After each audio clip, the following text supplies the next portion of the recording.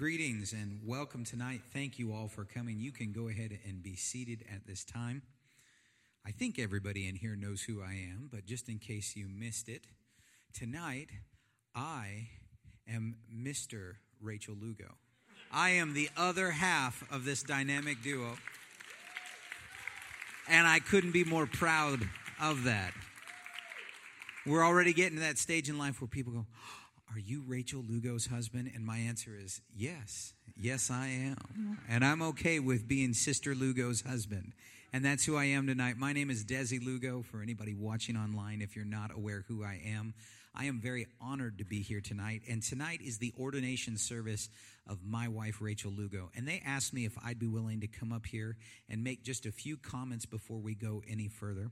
And I was thinking about this today and what I'd like to say. And I have one scripture reference that I want to share. They can go ahead and put that up on the board. And this comes out of the New English Translation. This is Genesis 2:18. The Lord God said, "It is not good for man to be alone. I will make a companion for him who corresponds to him." Now, I chose it out of the New English Translation because of the way it worded that. Often that's rendered helper in English, that first word. But the Hebrew words, there's two words there, azer kenegdo. And that Hebrew word azer probably better means companion, one who was like Adam, not someone who was subordinate or less than Adam, someone who was his equal, someone who would walk beside him, someone who would work with him. The same Hebrew word, by the way, is used throughout the Bible where it describes the Lord as our helper. And we certainly don't think of the Lord as being subordinate to us because we use the word helper. But this is how Genesis describes the first husband and wife. This pair, this male and female, who worked together. And then the second half of that verse, it says, one who corresponds to him. The Hebrew word there, kenegdo, it's the idea of the mirror. One who completes the other half of something. And so God decided that Adam was not complete until he had a companion who mirrored him. And tonight, we are ordaining my mirror. Rachel is every bit my equal. She is every bit my companion. She is every bit my helper, as in one who stands beside me, not behind me, not beneath me. One who is just as capable as I am. And she mirrors me, and together we reflect God's glory, and I could not be prouder of her. We met in college, in Bible college. I was a good student, and I only say that tonight to give comparison, and I made straight A's. Well, guess what? She made straight A's. I was a year ahead of her at CLC, and I don't often share this, but I was valedictorian of my class. I had the highest GPA of any student that year. The reason I share that is because the following year, guess who was valedictorian of her class and had the highest GPA? She has done just as well in school as I have and has done just as much as I have. I went to UGST, and I was very privileged to do a degree program there. And while she did not do a degree program there, and that in all sincerity was a reflection of time and money, we could not afford for both of us to do a degree program at the same time, and we didn't have time for both of us to do that much homework. Every semester, she took at least one class with me so that way we could have a date night. I know, we're nerds. But we'd have a date night so that way but I'm giving you the picture. We went to Bible college together. She made the same grades I did on her own.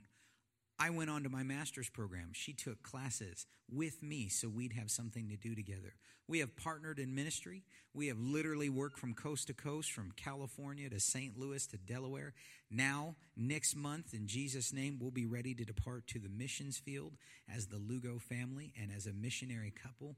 And again, she is beside me in everything I do.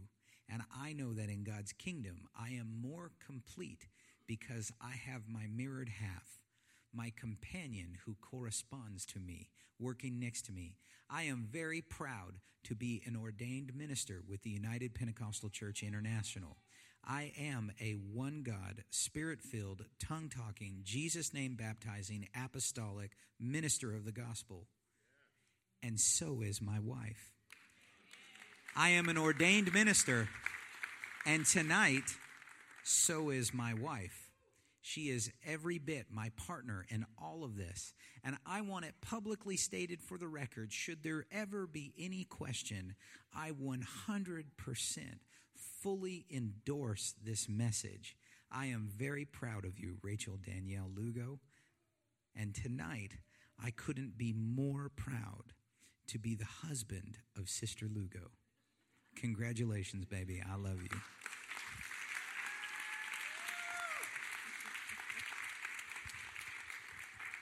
That was beautiful. Almost turned me to a bowl of mush. I'm talking about Rachel. Did you catch that? Rachel Danielle Lugo. Even their names correspond. It just registered when he said that. How cool is that? God is good. All right, stand with me. We will worship him. And when we sing this song, I want you to think about the goodness of God in your life. Just how awesome God has been to you.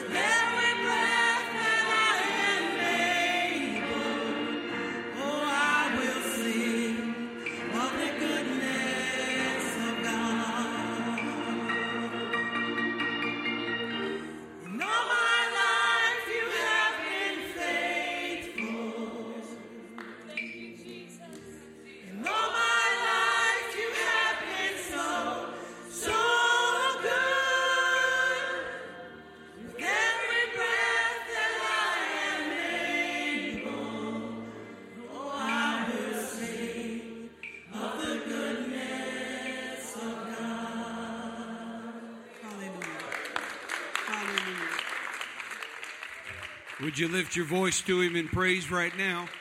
Jesus, I love you tonight. I worship you and I praise you. Hallelujah, hallelujah, hallelujah. Praise the mighty name of Jesus. Praise the mighty name of Jesus. Hallelujah, hallelujah, hallelujah. Praise God, praise God. You may be seated. Allow me to begin by thanking our district board members that are here. Thank you for representing our district in this ordination service. And to all of you that are watching online, welcome, whether you're watching live or you're watching this at a later point. We welcome you also to these proceedings, and particularly any of Rachel's family. We welcome you to this special moment, and we're glad that we've been able to provide you with access to this, even as you are living in other parts and regions of the country.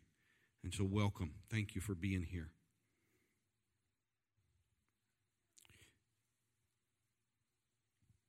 I am here at the request of Rachel.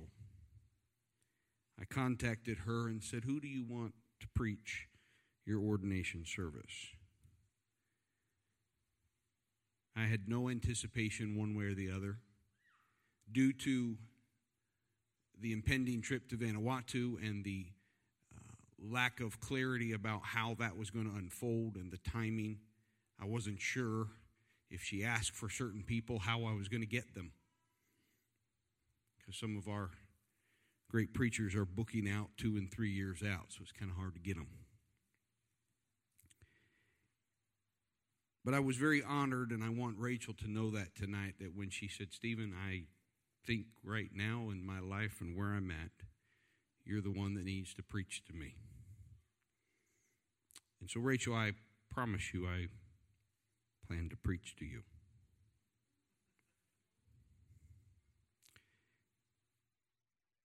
This is a very special lady. I'll admit to you in our season of discernment that as a team brought to us that the Lugos felt that their time here was drawing to a close, and we're so excited about what God is unfolding in their life. But I will admit to you, at the time when they told me that they felt that their time was drawing to a close here, I had a Rachel attitude. Rachel is known for knowing what she should feel and then being very transparent about what she's actually feeling. And I had that. I knew I wasn't supposed to have an attitude, but I did. I love this couple, but I love this woman.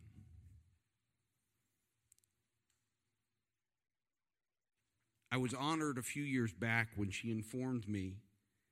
I met Desi and Rachel at Urshan Graduate School of Theology. I met Desi first, and then I met Rachel. Very quickly, I fell in love with them as individuals. I fell in love with them as a couple.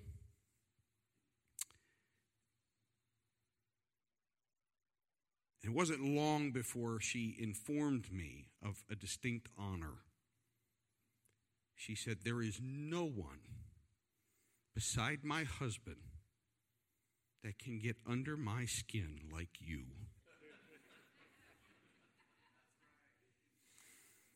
And all of you who know Rachel, Rachel is a Southern girl. She has been schooled in things I know not of. She knows how to handle herself with poise. She knows how to bless you to your face and knife you to your back. She doesn't do it often, and the Lord is making her do it much less. But she knows how to discipline herself. So the fact that I could cause Rachel to lose it was a distinct honor. And the fact that I was put in the same camp as her husband, who is an awesome dude, who I love dearly and have the greatest of respect for, I couldn't have been more pleased. All levity aside, Rachel and I, over the last few years, has done a dance. It's a dance in which she really wants me to change a lot of things. And she succeeded in some. But there's a lot that I haven't changed in, and she's had to grapple with that. And I have so valued that just as I did not and would not give up on her, she did not and would not give up on me. We are true teammates. You make me better. I can't stand most of what you tell me. You irritate the dickens out of me. But you are my teammate. And that's not to the exclusion of other teammates that I have. But tonight, my dear brothers and sisters, tonight is about Rachel. So please forgive me if it stays all about Rachel. We'll worry about her big head later. We'll worry about how she takes it in and whether she gets an attitude or any of the other things. But tonight, today, it's all about Rachel. I love you dearly. I believe in you. And I'm going to do my best tonight to share with you my heart from the Word of God that will not only make tonight special, because tonight is special, as you are acknowledged. I don't even like the language of raised, because you've already been our peer. But acknowledged within an organizational structure and within a church structure that you are an ordained minister of the United Pentecostal Church.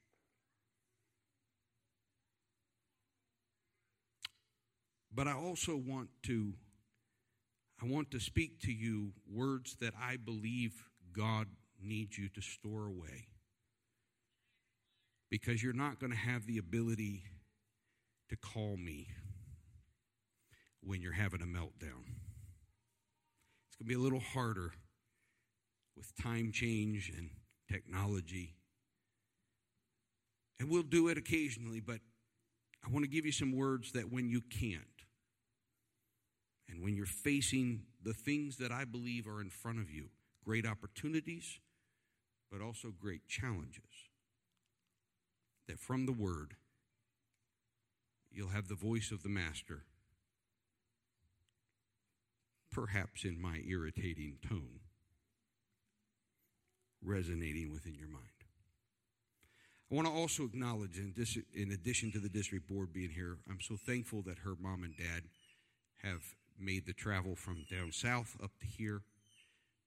Mom and Dad Patrick do not like traveling in the Northeast. I have no idea why, but they don't like it.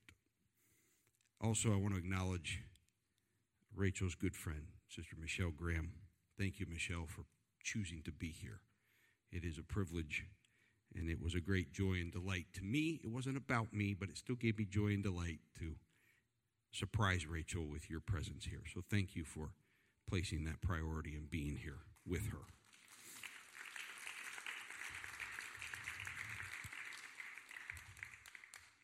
All right, allow me to turn to the word of the Lord. You know that I am a student of the word. You know that I, by formal training, am a biblical scholar. And so I'm going to do something tonight that I technically would tell most students they're not allowed to do. So I will ask your forgiveness, your license, and I think you will find that I am being consistent with the word, if not being as literal as I prefer to be. In 1 Timothy chapter number 4 and verse number 12, the Apostle Paul writes to Timothy and he says, "Don't let anyone think less of you because you are young." Don't let anyone think less of you because you are young. Now I want to pause there for just a moment. If you'll put my title slide back up, or actually Rachel's title slide. It's not even a title. I've not titled my message tonight. Let's go back for a moment. Understand that the Apostle Paul, as we know, was a Greek-speaking Jew. He was a part of what is known as the diaspora, specifically coming from the city of Tarsus in Syria. We don't know exactly when he came to Jerusalem, but there are indications that he came relatively young. And by the time we do meet him, we know that he studies with the leading professor, Gamaliel, and we know that he has handled himself in such a manner that he has direct access to the high priest. He knows how to work the halls of the Sanhedrin to such an extent that the political structure of the Sanhedrin and of the Jewish temple structure gave him authority to do things that his teacher actually cautioned the entire Sanhedrin not to do. Don't touch these people, Gamaliel said. If you do, you run the risk of being against God. If they're not of God, they will disappear. But if they are of God, you're going to find yourself fighting God. Now, we all know the story, and that is exactly what Saul found himself in. And on the road to Damascus, he did not have a revelation of a new God, but rather he realized who this God was when Jesus knocked him on his keister, blinded his eyes, and the Apostle Paul, then not the Apostle Paul at the time, but Saul said, Lord, Kyrios, who are you? And what a shocking moment when that voice spoke back and said, I am Jesus. Just think of those words. I am Jesus. He knows what the I am. He's expecting to hear I am that I am. He knows what that is supposed to be. But instead of the I am says, I am Jesus. What a revolting development. In my study of the Apostle Paul, I like to think of him as being relatively young. In fact, if you were to force me, and it's a guess, I will admit that right now, but if you were to force me to consider when did he come to Jerusalem, I would contend to you that he came as a boy. May have come just after his bar mitzvah, just after he stepped into Jewish manhood. And so by the time that we get to his persecution, by the time we get to him not listening to Gamaliel, by the time we get to him going to the Sanhedrin, going to the high priest, and seeking letters of empowerment to go and to persecute throughout Jerusalem, and then throughout Judea, and then as far as Damascus, he's still a relatively young man. I could be wrong, and I acknowledge that to all of you. But in my attempt to understand Paul, I see him as relatively young. He describes himself later, which had to be before his conversion or his moment of revelation on the road to Damascus. He describes himself as more zealous than all of his peers, a Pharisee of the Pharisees, above and beyond anything that his peers were, which makes sense given his ability to even supersede his teacher's instructions to the Sanhedrin. Now, even if he's older, what I'm going to now say still holds true. But if he's younger, it makes it even more poignant. So he's on the road to Damascus, and he has this encounter with none other than the Christ. In fact, in Galatians, he says, when Christ revealed himself in me. What a revolting development. And now, suddenly, he sits, and his eyes are caked. Here comes that disciple, scared to death, lacking faith, but obedient. By the time it's over, Paul's filled with the Spirit. He's baptized in Jesus' name. The scales are gone from his eyes. And the same eloquent, passionate young man that was for the Jewish faith is now eloquent and passionate for the faith of the gospel, for the revelation of Christ within him. And so there's various ways to paint this out. He is insistent that he did not immediately go to Jerusalem. And so if we take him at his word, he probably went off into Damascus into the desert, the Arabian desert for a season, then came back to Damascus. But by the time he does arrive, forget the timeline, that's for a class, not for tonight. By the time he arrives at Jerusalem, the place where the elders are, the place where the apostles reside, the place where the brother of Jesus presides over the Jerusalem church, the place where the believers are gathering daily in the temple, the place where revival is happening. When he gets there, they don't trust him. They don't believe in him. They don't believe his word. And it takes the son of consolation, Barnabas, to even get him an audience with the leaders, with those who are in authority, with those who are supposed to be spirit-filled and spirit-led.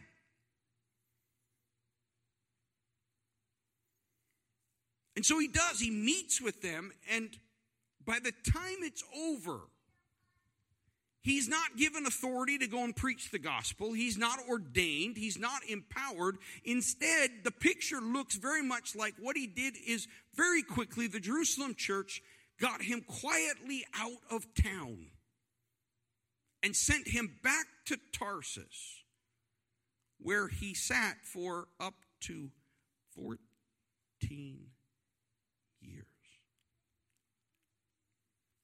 I'm not here to tell you that God didn't use those 14 years, but I'm here to tell you that the church sometimes blows it.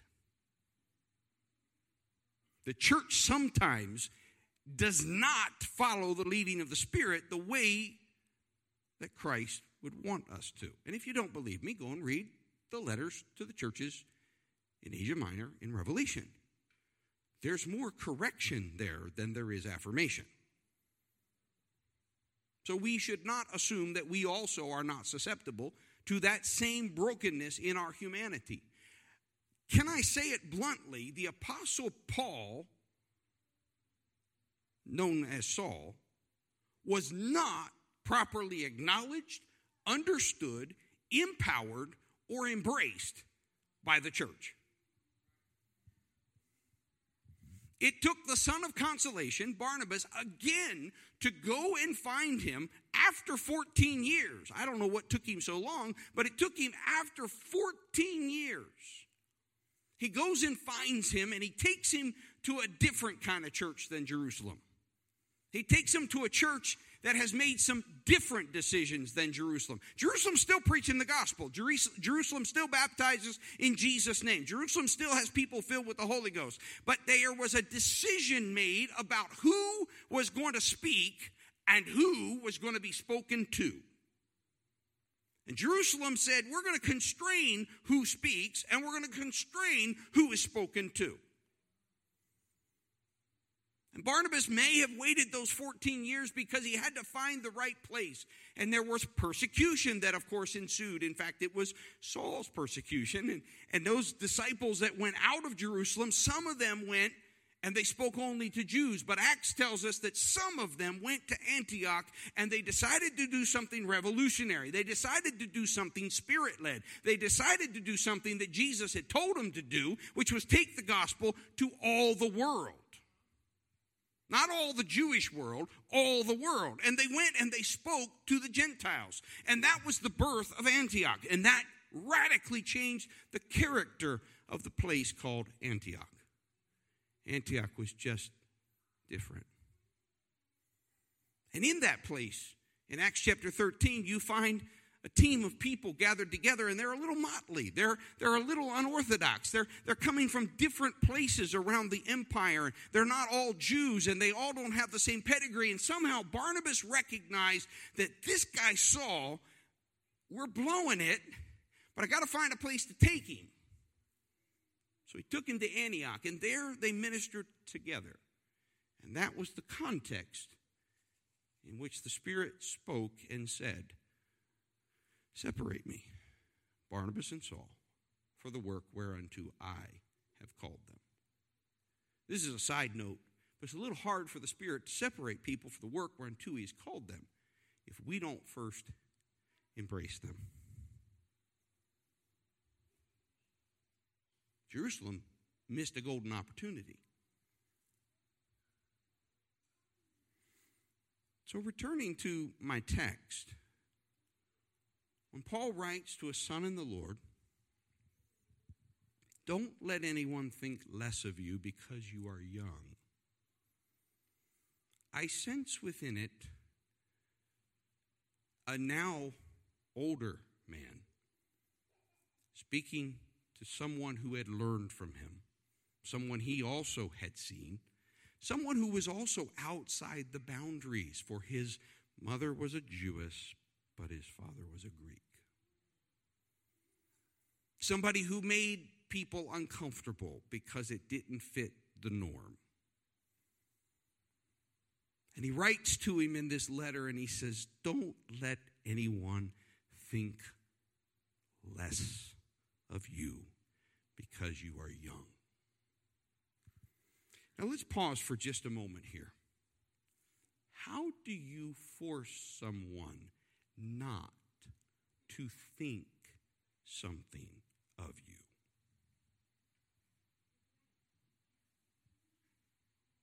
If you've ever tried, I'm sure that you have been frustrated. It doesn't work. I can't control what others think. So was Paul telling Timothy to worry about what the others thought? I don't think so, Rachel. I think his words here, in typical Pauline fashion, were actually not what they first appear to be. I think this was more about Paul speaking to Timothy about how Timothy reacted to what others think.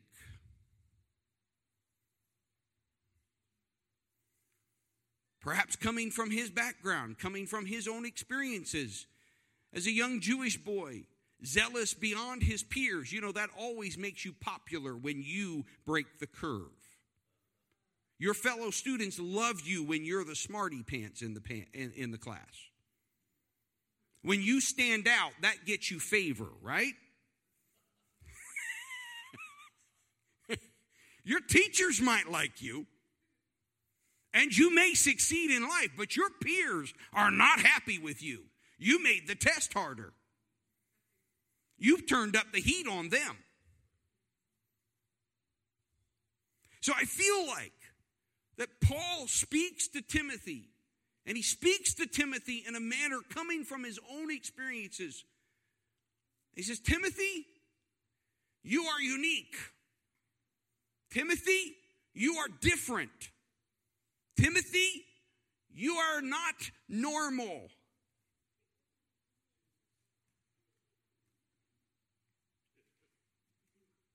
I know I'm not normal. But the reason you and I click is because you ain't either. There's times you're happy about that, Rachel. There's other times you'd rather that go away, and you wish I'd quit reminding you, you're not normal. You're not excited about me pointing you to being true to what has always beat within your heart. That sense that I'm in a world, but I don't quite fit. I can live this world. I can do it really well. In fact, I'm a queen of that world, and yet something's missing. You didn't marry the short Puerto Rican to fit in.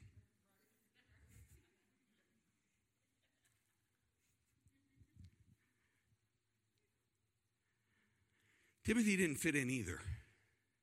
Tonight I wanted to come in, but I don't want to narrow it to this. I wanted to come in and say, Rachel, don't let anyone think less of you because you are a woman, but it's not just a woman. It is that. And yes, our day and age and our movement is struggling right now to understand that it is high time that we stop making distinctions that God does not make. What God has called, you do not call uncalled. We're not struggling over Jew and Gentile now. No, we're struggling over power that's got to do with other things. But you see, tonight, it's not just as a woman. You preach the most powerful sermons while sniffing the whole way through. You want it to change. You want to be something else. And yet, everybody leans forward when the sniffs start. Because we've learned that there's power coming through that word. We've learned that there's anointing flowing through that word. We've learned you are the weirdest preacher. What other preacher walks up with bags of stuff? What in God's name? The first time that you started doing that, I thought, dear Lord, what is she doing? But I watched as you would pull stuff out of these bags and you would do these things and anointing would flow and power would flow. So it's not just woman. I don't know what to do. So the only way I know how to capture this for you is to say, don't let anyone think less of you because you are Rachel.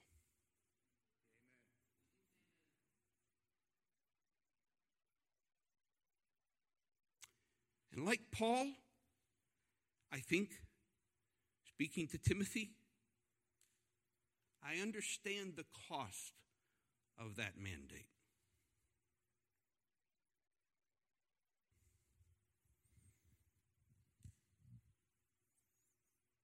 I understand the pressure.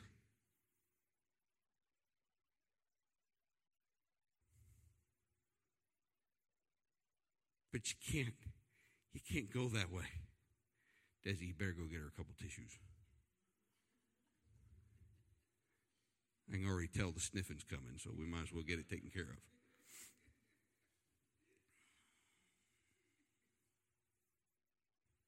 Don't let this broken world change how you think about you.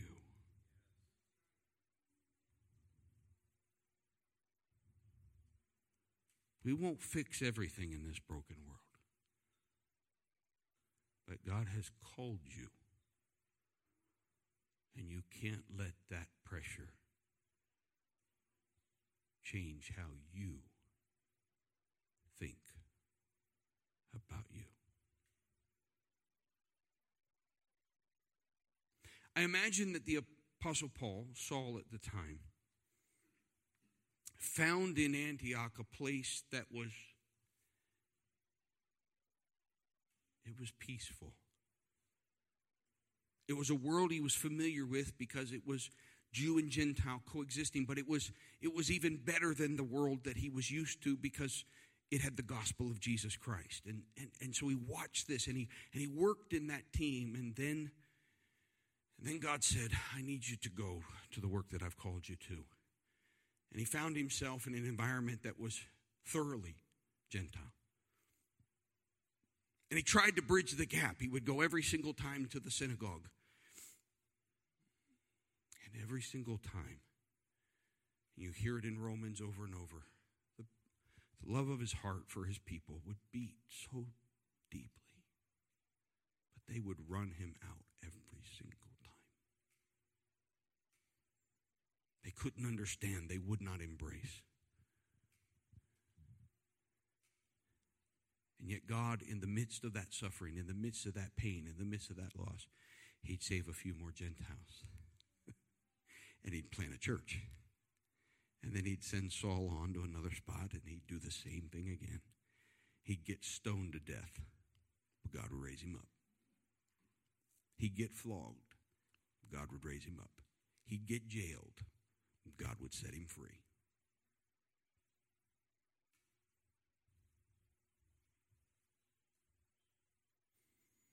And he worked his way across Asia Minor, across Macedonia and Greece, and ultimately to the city of Rome, constantly wanting to be the apostle to the Jews.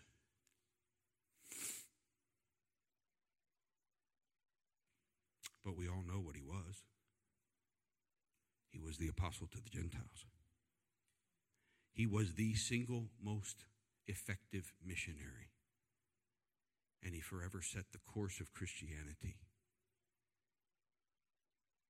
He alone was the one who God used to balance the excesses of the rest of his church.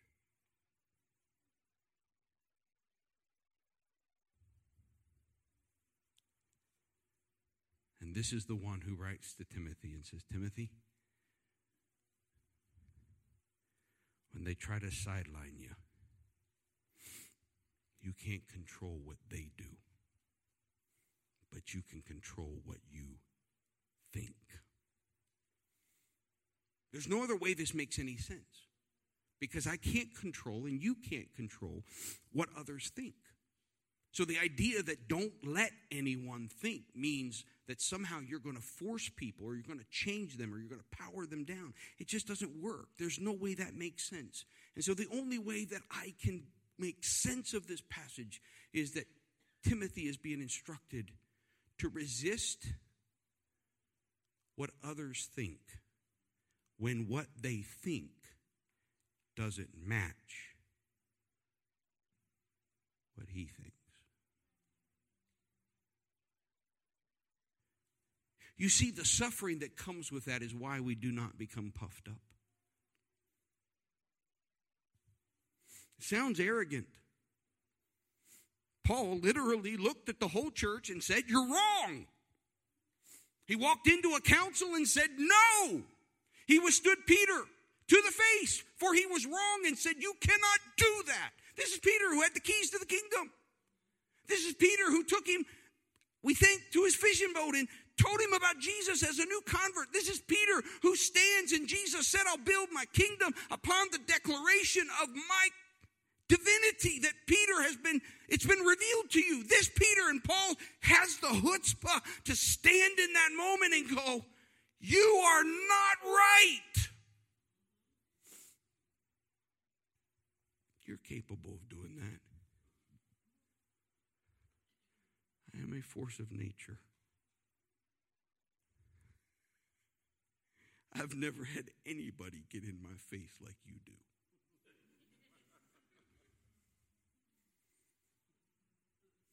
And yeah, you're sweet about it, which makes me even more mad. But you don't stop. You don't back up. You don't move. You just keep coming until I hear you.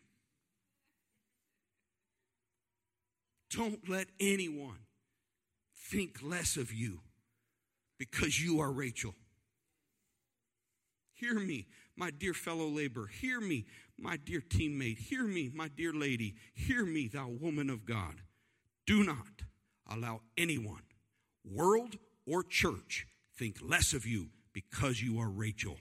You have been bought with a price. You have been called with a calling, and you have a work to do in this kingdom. Don't bend. Don't bend. Yes, it'll be hell on earth at times. Yes, it will hurt. Yes, it will be suffering. Yes, it will be alone. But my God will never leave you or forsake you. He will be with you always. He will never, ever leave you. Paul goes on, and he says, "Be an example, Timothy, to all believers in what you say, in the way you live, in your love, in your faith, and in your purity." Focus on reading the scriptures to the church. Focus on encouraging the believers. Focus on teaching them. You are always going to push the margins of theological erudition.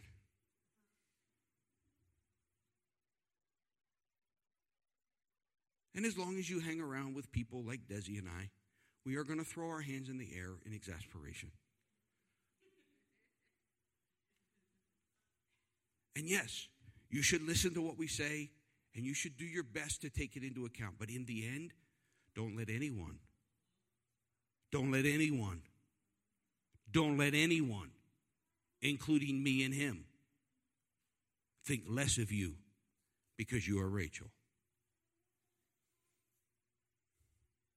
Because the facts of the matter is that the most erudite of us all that know the scriptures the best are still pathetically far behind the true wisdom of the Almighty.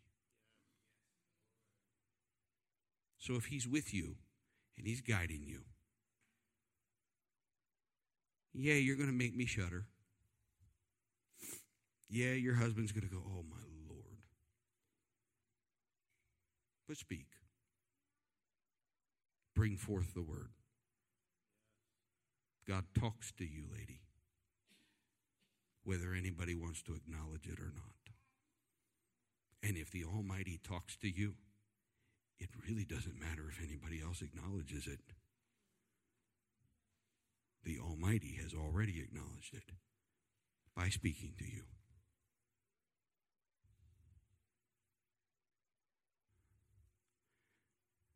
It's interesting that this passage precedes. The Lord led me to verse number 12. I didn't know what to speak to you. I didn't know. It's an honor. You're the first person that my signature has been involved in the process of ordination, and I couldn't be prouder and I couldn't be happier. I didn't know what. And in typical fashion, I'm in the bathroom. And the Lord talks to me. Luckily, I was showering, not actually using the bathroom. But anyway, he tends to talk to me a lot while I'm using the bathroom. But anyway.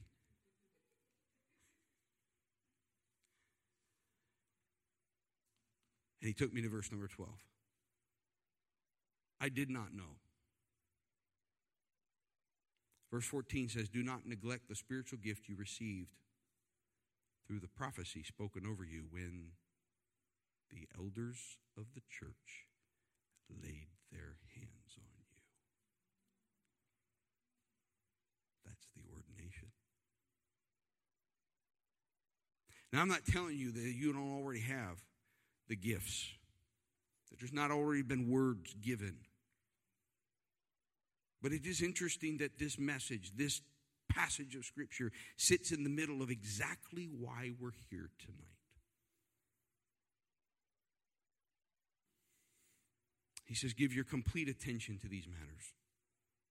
Throw yourself into your tasks so that everyone will see your progress. The way you'll handle all those tasks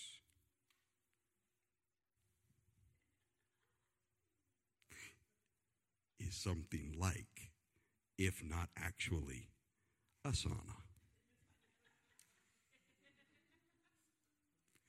If you want to go where you need to go, you have to run your tasks.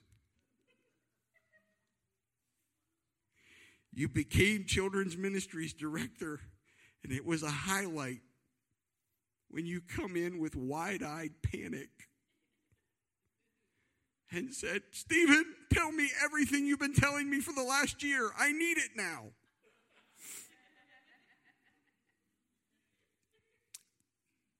I didn't gloat too much, but I did take 5 minutes to just say, I told you so. And so I'm going to take 30 seconds here and say, I'm telling you so. Yes, you're headed to the mission field, and yes, I know things will be fluid and you will thrive there, but I'm still telling you, the more that you are intentional, the more that you throw yourself into your tasks. I know you don't like it. I know it feels stifling. But if you want to make progress, I didn't make this up. It's right there. And I didn't even plan on it tonight. But I said, Lord, you're going to guide me. There it is. It's right there. I'm not making it up. Keep a close watch on how you live and on your teaching. You know that it's already been shared with the team. You shared it last night. Yeah, you're going to take you places that you would rather defer to your mirror. You have an effectiveness I don't like it. It's irritating. You shouldn't be that good. You shouldn't be that effective. I should be that effective. But you are. Yes, study to show yourself approved unto God.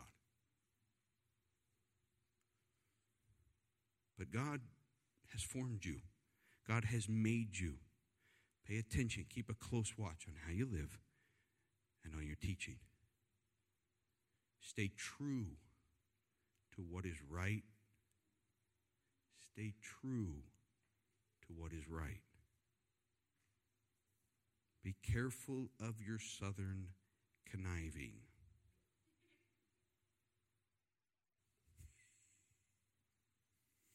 Use it where God leads and guides you, but watch it. Stay true. You know how to do it. It's hard. That's where you and I are dangerous together because we're both connivers.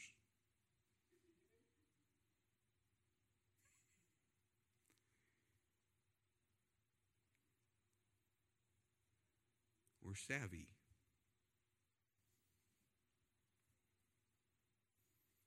Stay true to what is right. Why? So for your own salvation. But also the salvation of those who hear you.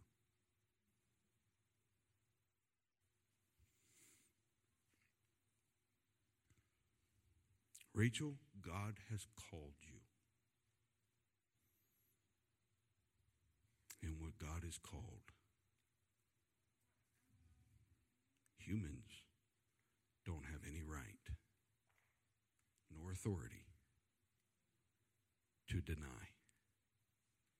You can't control what other humans will do, but you can control what you allow what they do to do to you.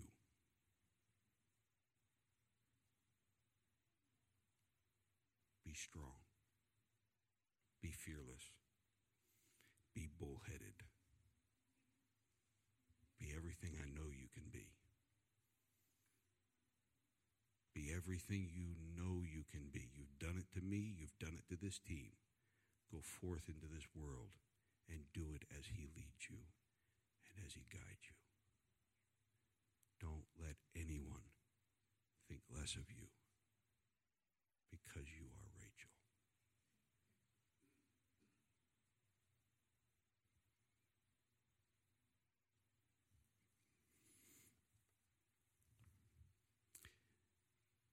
District Superintendent, are you ready for the formalities? And by the way, formalities are important. We Pentecostals don't like them, but they are important. And so, Rachel, if you would come and stand facing the pulpit, but in the middle.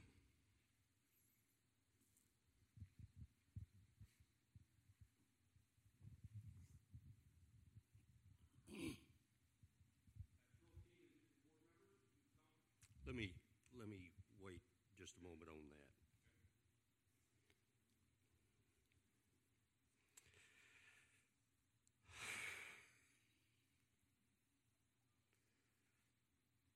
This is a surprise that I would be in this position when you were in that one.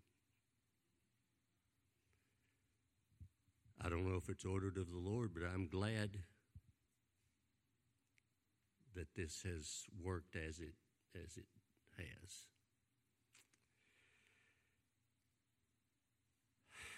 Ordination is a solemn occasion, and I have many times heard others speak that whenever there was an ordination, that many of those who were already ordained would kind of tag along to renew their commitment and their living for God. So while you are being ordained tonight, For those of you who have already been ordained, join in with us and recommit. And for those of you who are not in a preaching pulpit type of ministry, you are also part of this ministry. The church is not the preachers. The church is the church. It's you. I'm not part of the church because I'm a preacher. I was part of the church before I was a preacher. You're the church. And in ordination, ordination is peers acknowledging what God has done, that God has used her. Now, at this point, I need 3 hands, and I can prove that evolution is not so. If it were, mothers would have evolved 3 hands so that they could handle their children better. And some of us guys would have gathered along with that as well. Well, we're going to do what is sometimes called a ministry covenant.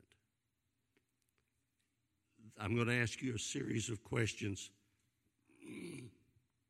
ask you to commit to these things, and there's not a thing here that you haven't already done to get here. But because God has called you to the preaching ministry, it's good that you have answered that call with obedience and action. And it's imperative that you keep this continually in your thinking and dedicate yourself each day to this task. Do you so commit?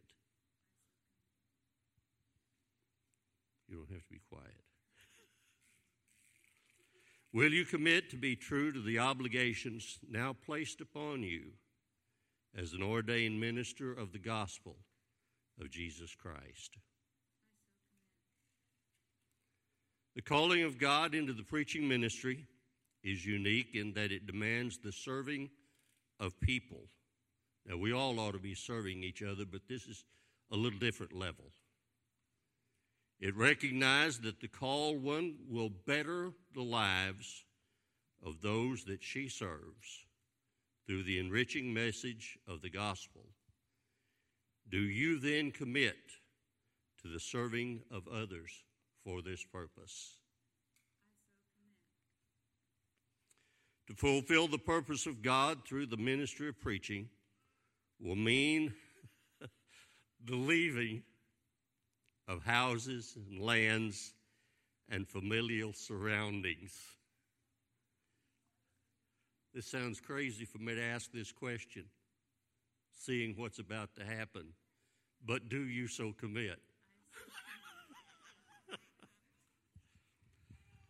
And since unity and harmony are so valuable in God's work, will you commit to strive to always value the opinions and work of your fellow laborers and do your utmost to keep unity, or in your case, form it, as far as possible in all that you do for the work of God's sake? I so commit. And having been prospered by the hand of the Lord and called by his divine grace and power, you should now maintain every area of your life so as to represent him and the church and your personal ministry. Do you so commit? I so commit. Normally, or in areas where I have ministered before, at this point there was generally a call for the pastor of the candidate if they were a member of the church somewhere to come and join the board in the prayer of ordination and the laying on of hands. As you've already heard, we are not working so much with the Jerusalem model as the Antioch model. And we're going to take it a step beyond Antioch.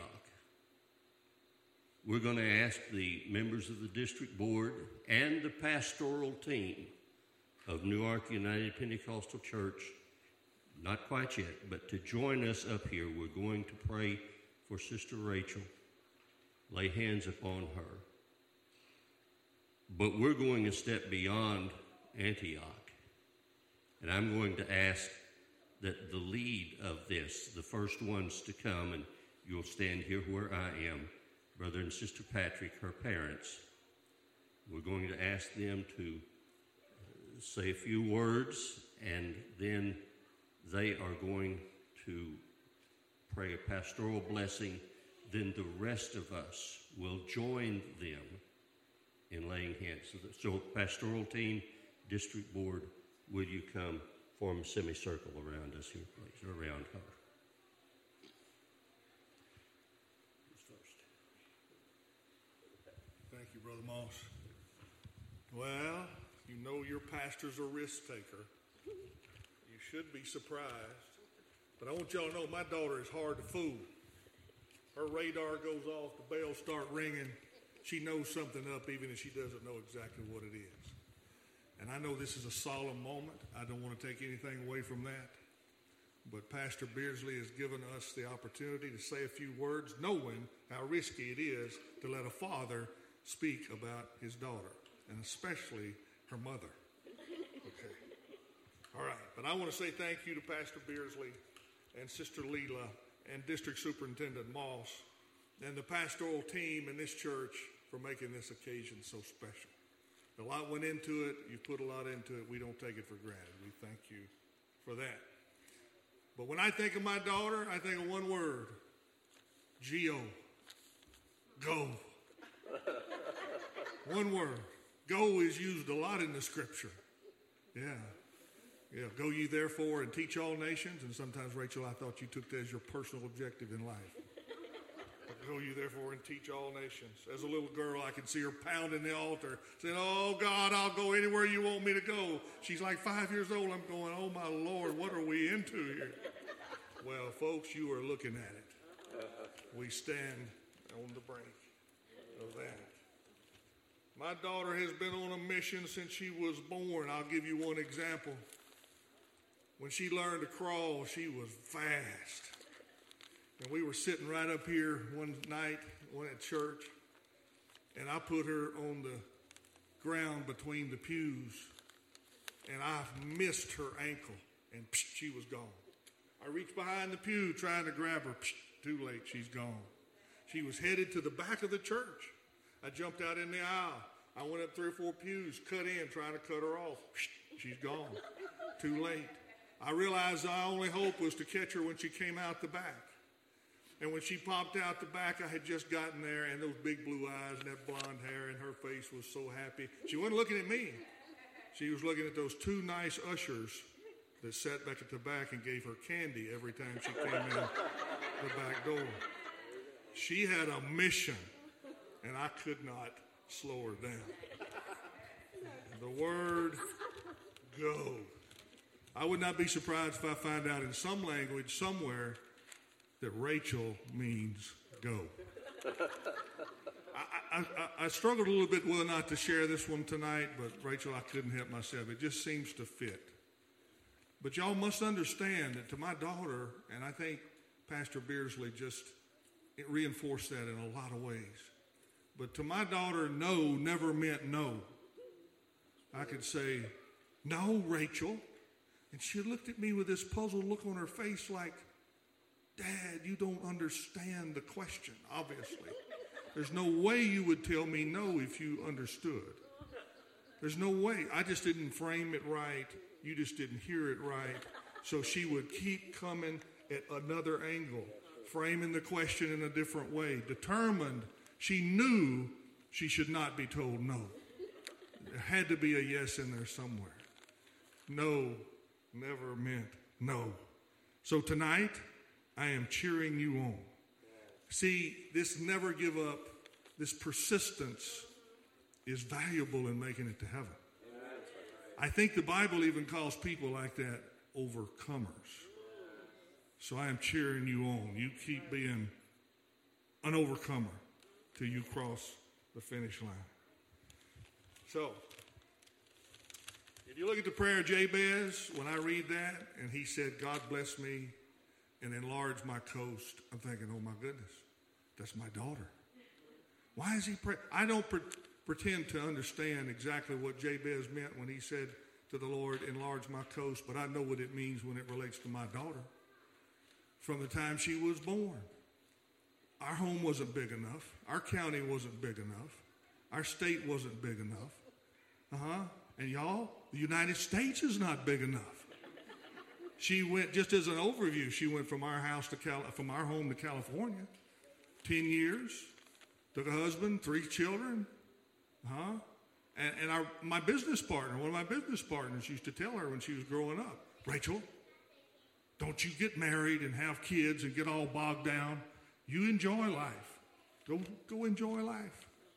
Well, what did she do? She proved him. She showed him. She went and got a husband, 3 kids, and she's going to take them all over the world and see the world.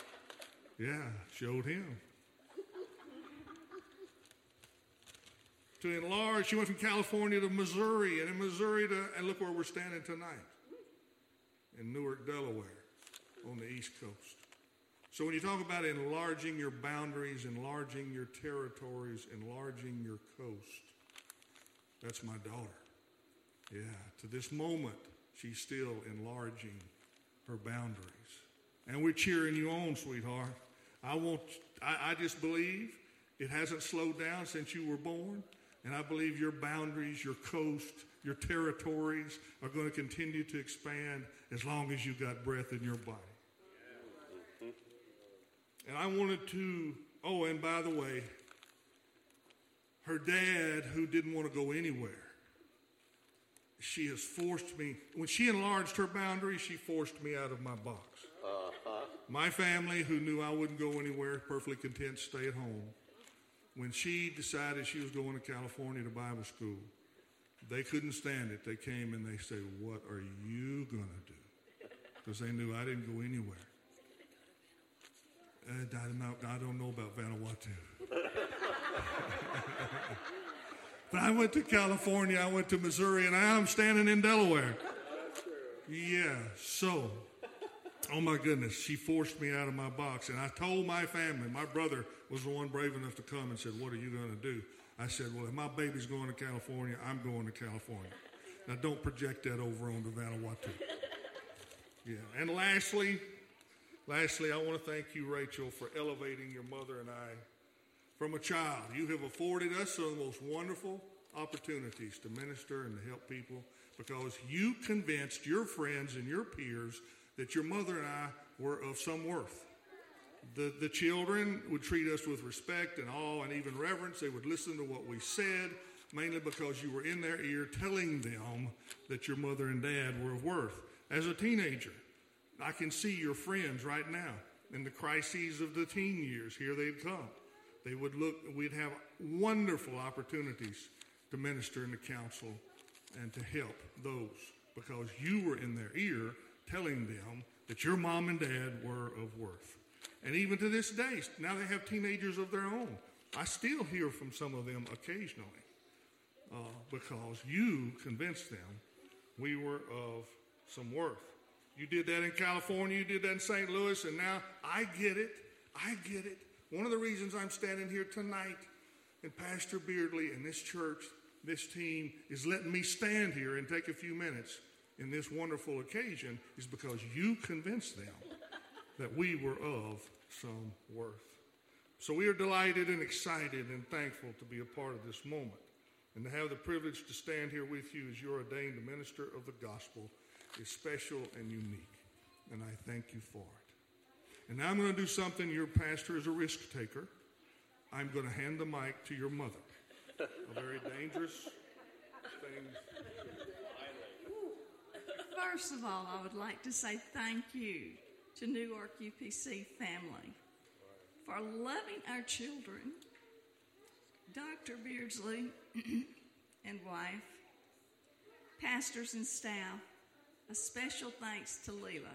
You've taken my kids into your home. You've given them beds. You've given them baths, whatever they needed. You fed them, whatever they needed. You were there to care for them when we couldn't be. You've shown love. You are the epitome of 1 Corinthians 13 in the love chapter. Thank you all for not only loving, but for leading, guiding, stretching, growing, and even correcting Rachel. Iron sharpeneth iron. And Rachel can sometimes have an iron will. Thank you especially, Pastor Beardsley, for letting her sharpen her mind and also her tongue on you. It does get a little sharp sometimes.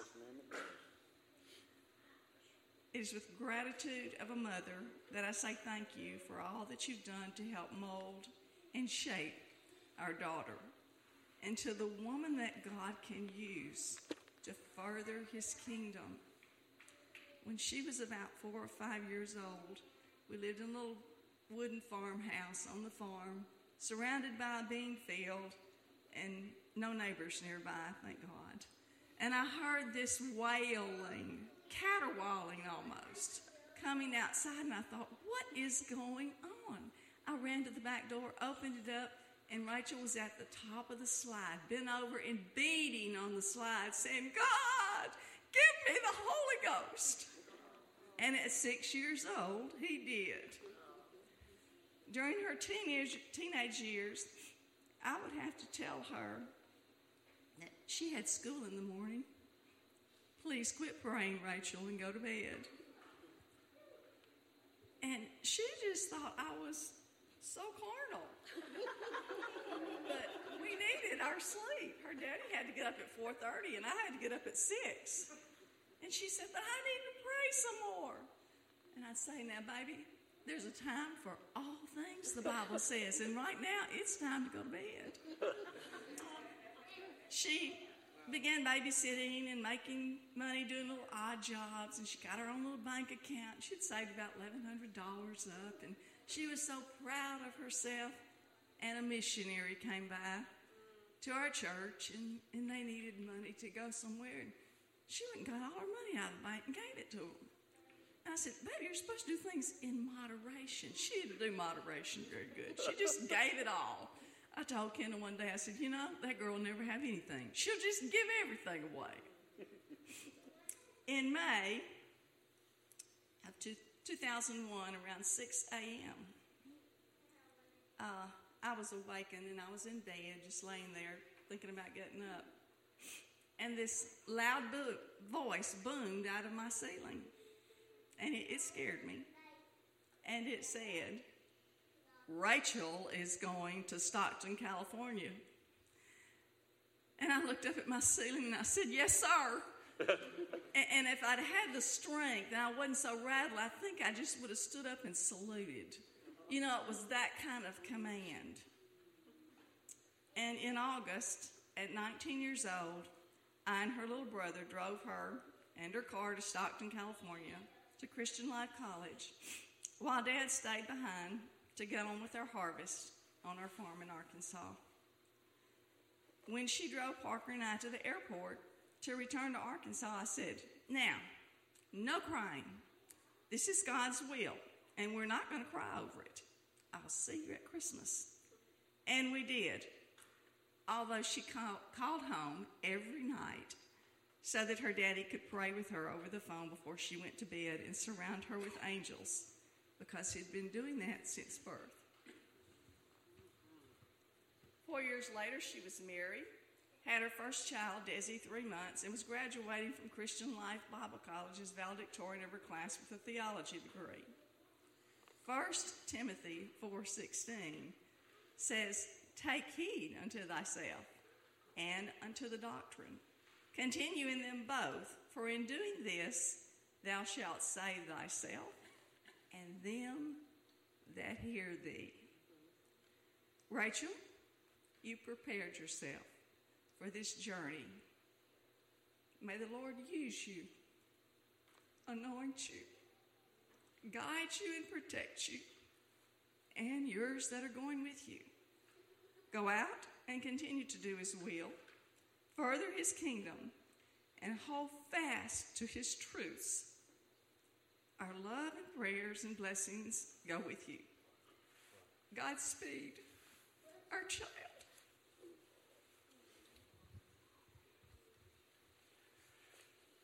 Sister Rachel, we are now going to follow the pattern of laying on of hands and the prayer of your peers to elevate to ordination status.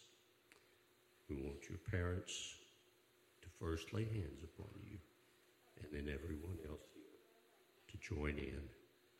And we don't have a formal prayer here. We're just going to pray. And then Sister Patrick, if you will. Now the others join in with them.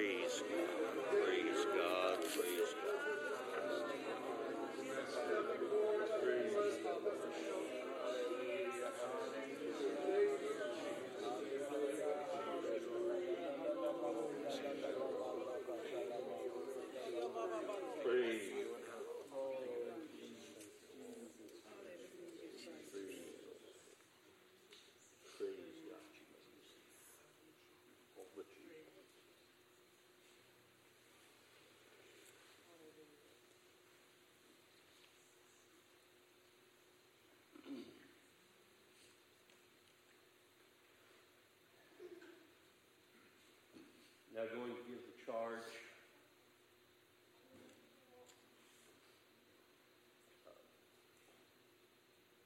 I've got to work in here somewhere, some way.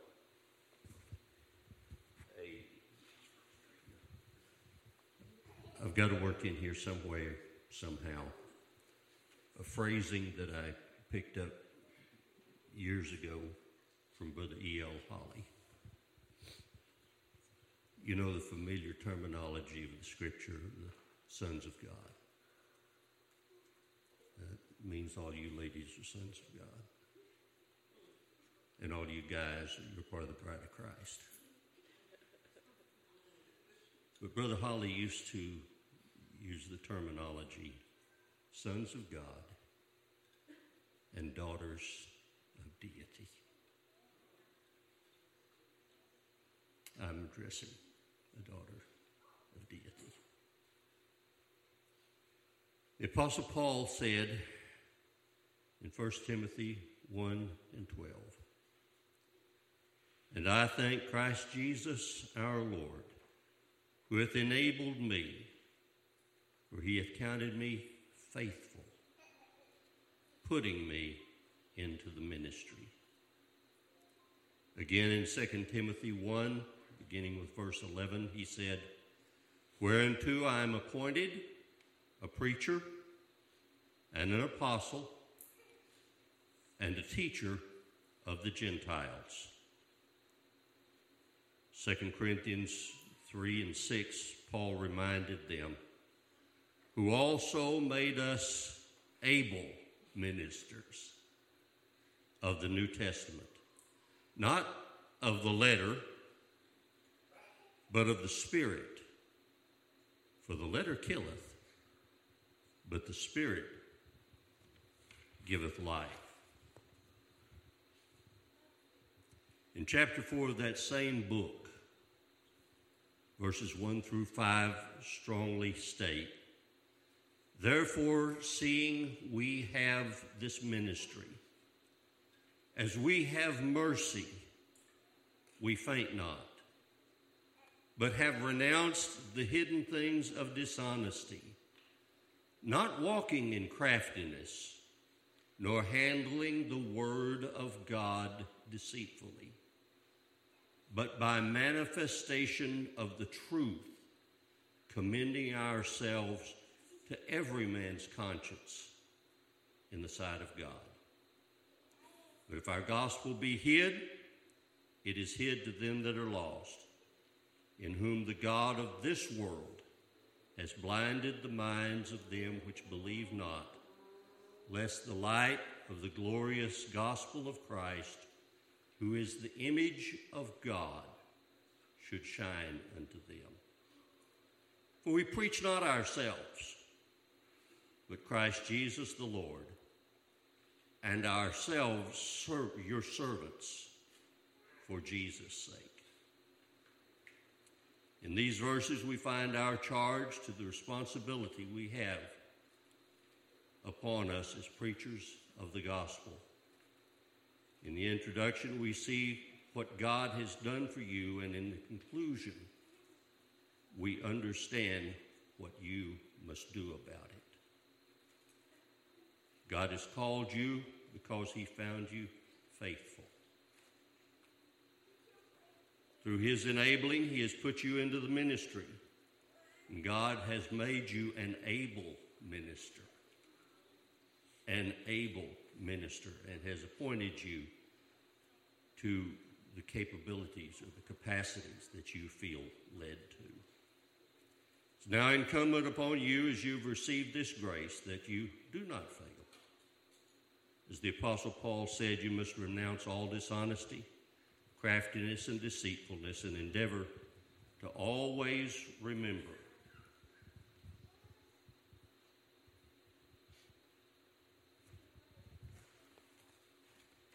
not to preach yourself,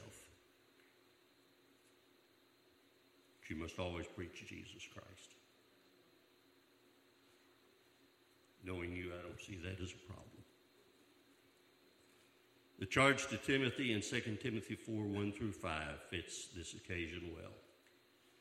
I charge thee, therefore, before God and the Lord Jesus Christ, who shall judge the quick and the dead at his appearing and his kingdom. Preach the word. Be instant in season, out of season. Reprove, rebuke, exhort with all long-suffering and doctrine. For the time will come when they will not endure sound doctrine, but after their own lusts they shall heap to themselves teachers having itching ears, and they shall turn away their ears from the truth, and shall be turned into fables. But watch thou in all things. Endure afflictions, do the work of an evangelist, and make full proof. Continue to make full proof of your ministry. Now, let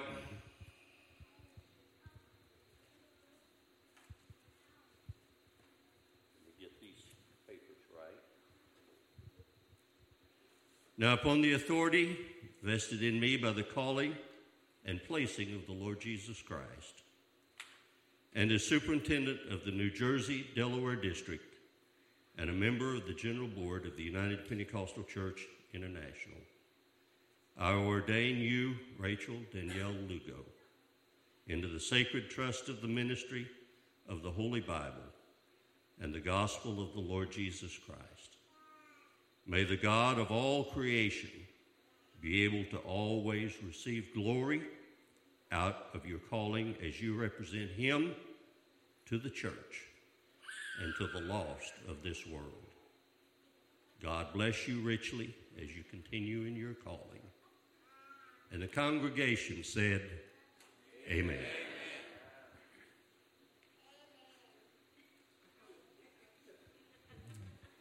At this point in an ordination service, there is typically some kind of a symbol given of what you have been called to.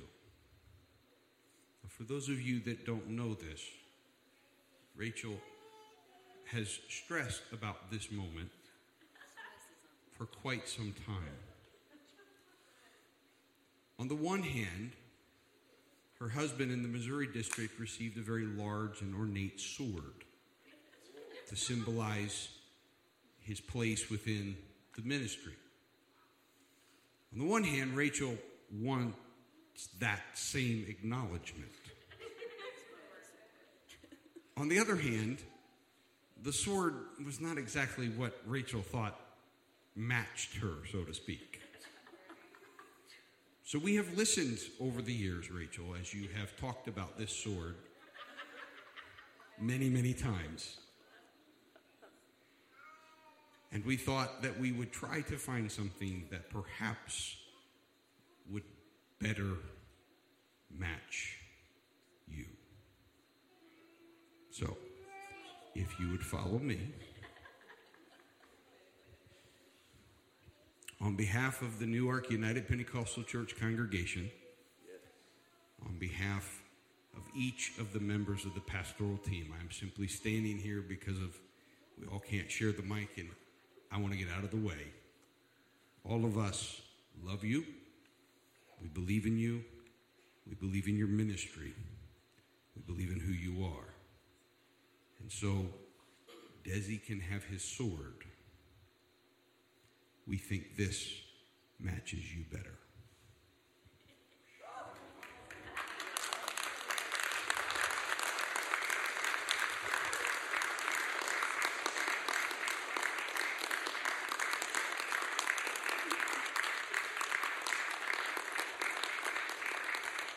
Now we know this will probably not make it to Vanuatu. We know this will have to go into storage, so we have all of the boxes and everything that you need. But if the Lord wills, at a later point, at an appropriate place and in an appropriate context, we thought that this matches Rachel in what service is. Desi can have his sword. Which one gets closer to Jesus? A sword or a tea set? I think the tea set gets closer. Would you all stand? At this point, this concludes our service. Thank you for being here. Thank you to those of you that have joined us online, both live and at a later point. It has been an honor and a privilege to honor this lady and to be a part of the ceremony and the process of her moving into the acclaim of her peers. And at this point, I'm going to close with a very short prayer. And then I think it would be very appropriate, if you are comfortable, those of you that are here, to come and greet her and express your congratulations to her. And for the Newark family, we get a sniffle sermon Sunday. She's tag team preaching with me, so we're going to have a great time Sunday as we commission them as well. Lord Jesus, we pray that everything we have done in this place tonight has been done in honor of you. We pray that every word that was spoken, every prayer that was prayed brings honor to you. God, we know that you love Rachel. We know that you formed her from her mother's womb to this day. And God, we now separate her. We lift her into her place to do the work whereunto you have called her. Bless her and keep her. Shine your face upon her. And may you ever walk with her until this life is over. And when we all open our eyes in that new kingdom that is to come, may we join together in singing hallelujah, praise to the Lamb that is slain from the foundations of the earth. We love you, Lord, and we thank you. And I pray this in Jesus' name, and with the church add, amen. God bless you all.